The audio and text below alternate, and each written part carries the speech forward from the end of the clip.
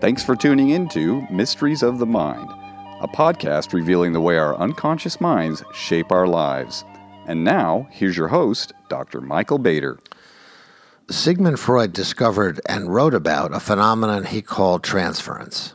Transference is ubiquitous in human life and is especially important in psychotherapy.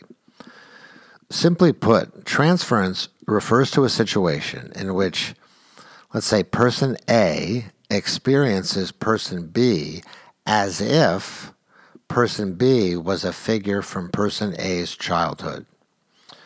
Person A is thought to transfer feelings and experiences and expectations that marked his or her childhood past onto someone in the present. So, for example, if my father was a tyrant and bullied me a lot, then as an adult, I might expect other adult men to do the same. Or if my mother was depressed and I grew up believing it was my job to take care of her, I might become a caretaker of women in my adult life, perhaps expecting that they too would be inclined to be unhappy in ways that I was responsible for fixing. One could say that these expectations, these repeating patterns, were transferences. When Freud developed this concept, he used it to understand the ways that his patients unconsciously experienced him and interacted with him as if he were a parent, and as a result, they resisted his efforts to help them. On the other hand, it became clear to Freud that transference could also help him and his patient understand what had gone wrong in the patient's past life. So interpreting or explaining this dimension of the analytic or therapeutic relationship to the patient could thus help free the patient up from the grips of his or her endless repetition of past dysfunctional patterns. The notion was this: once you understand that your reactions come from the past, you have some greater freedom to choose to act or feel differently. Transference, then, could be both an obstacle and an opportunity.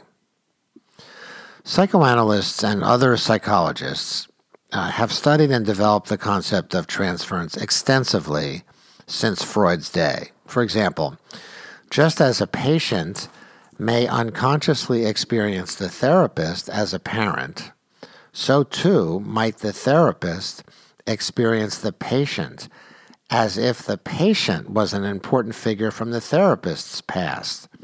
We call this countertransference. Thus, transferences go both ways.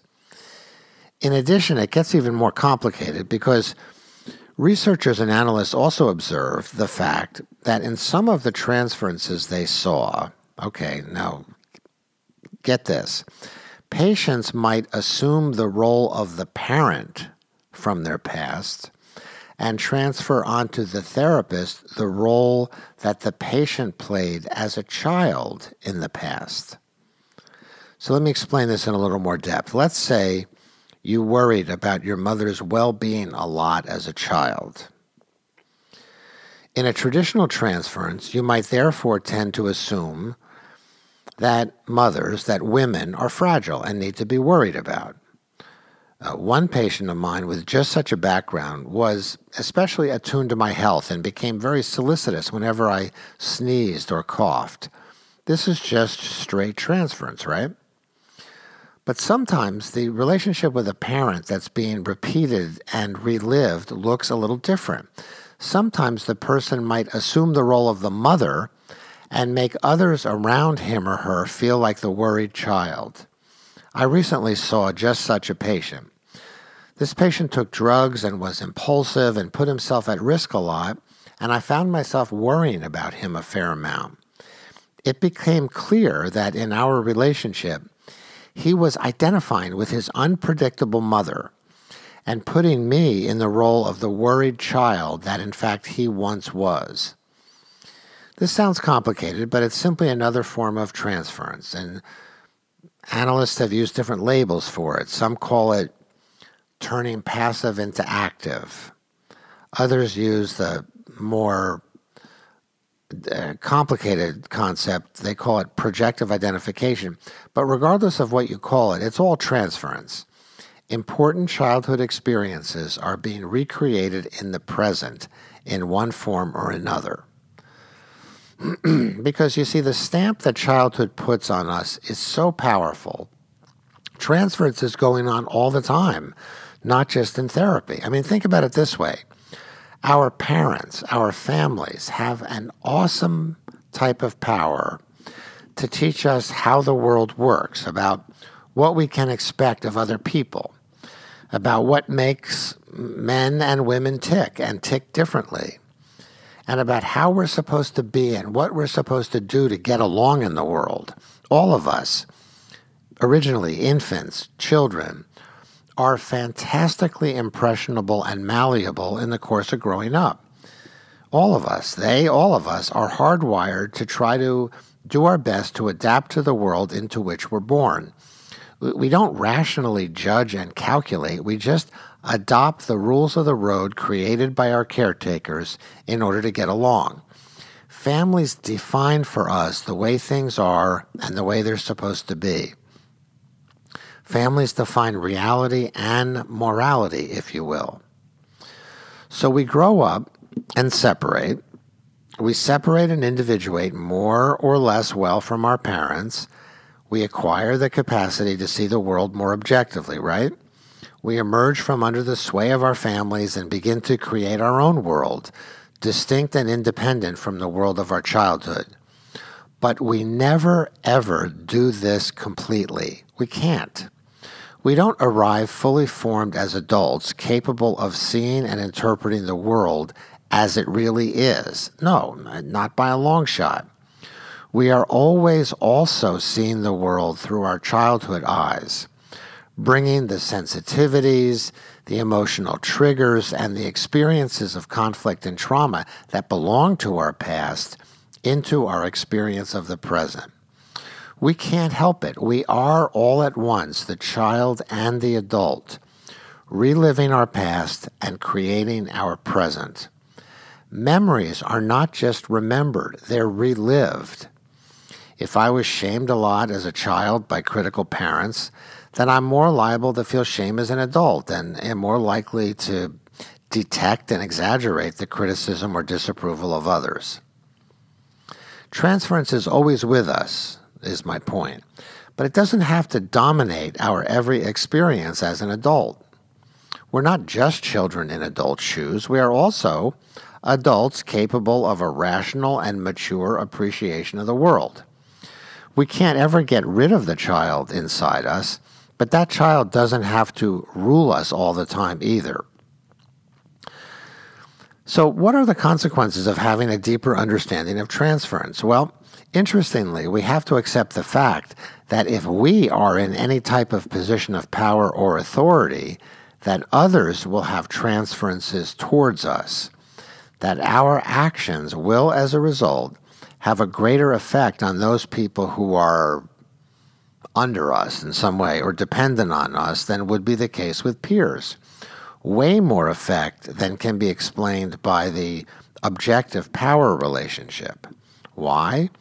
Well, because people's experience of us will be influenced by their experience of their parents. And that experience, that relationship was inherently asymmetrical, and one in which the parent wielded far more influence on the child than vice versa. So whatever objective power we might have over others is amplified by transference power. And this power can be used for good or bad purposes. Teachers, after all, can have a profoundly positive effect on their students precisely because they borrow the authority of their students' parents. Make use of transference, in other words.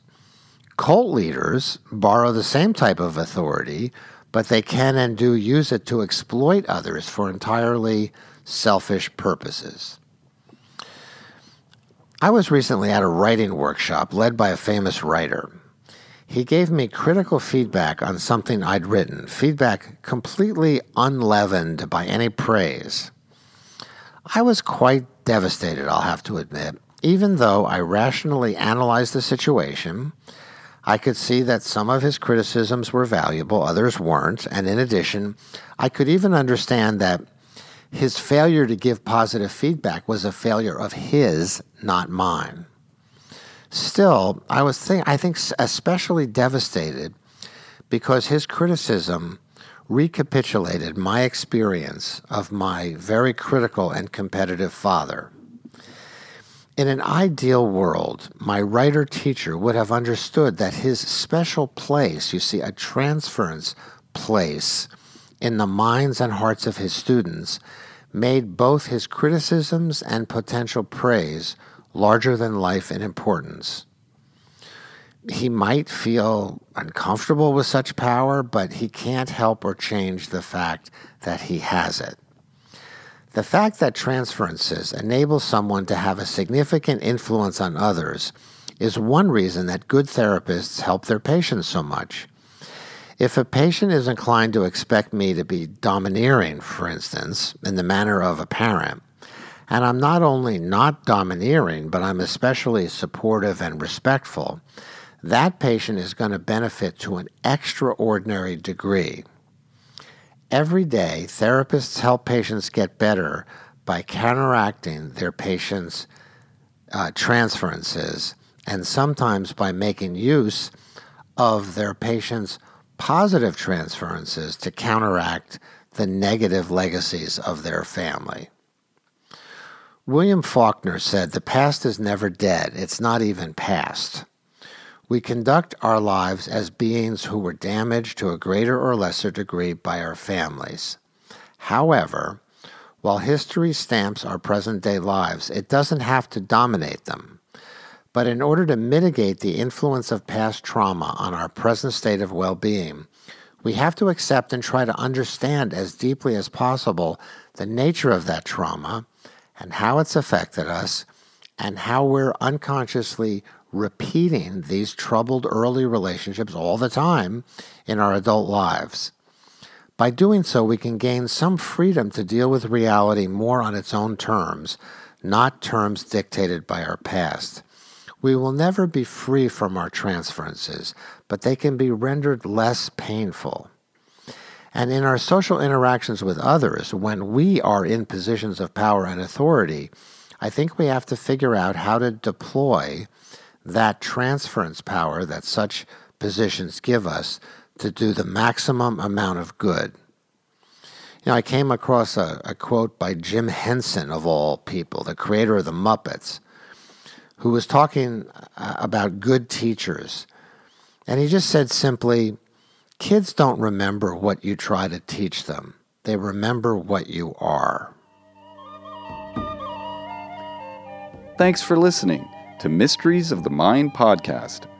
To learn more about how your unconscious mind really works, please tune in next time. And be sure to visit Dr. Bader's website at michaelbader.com.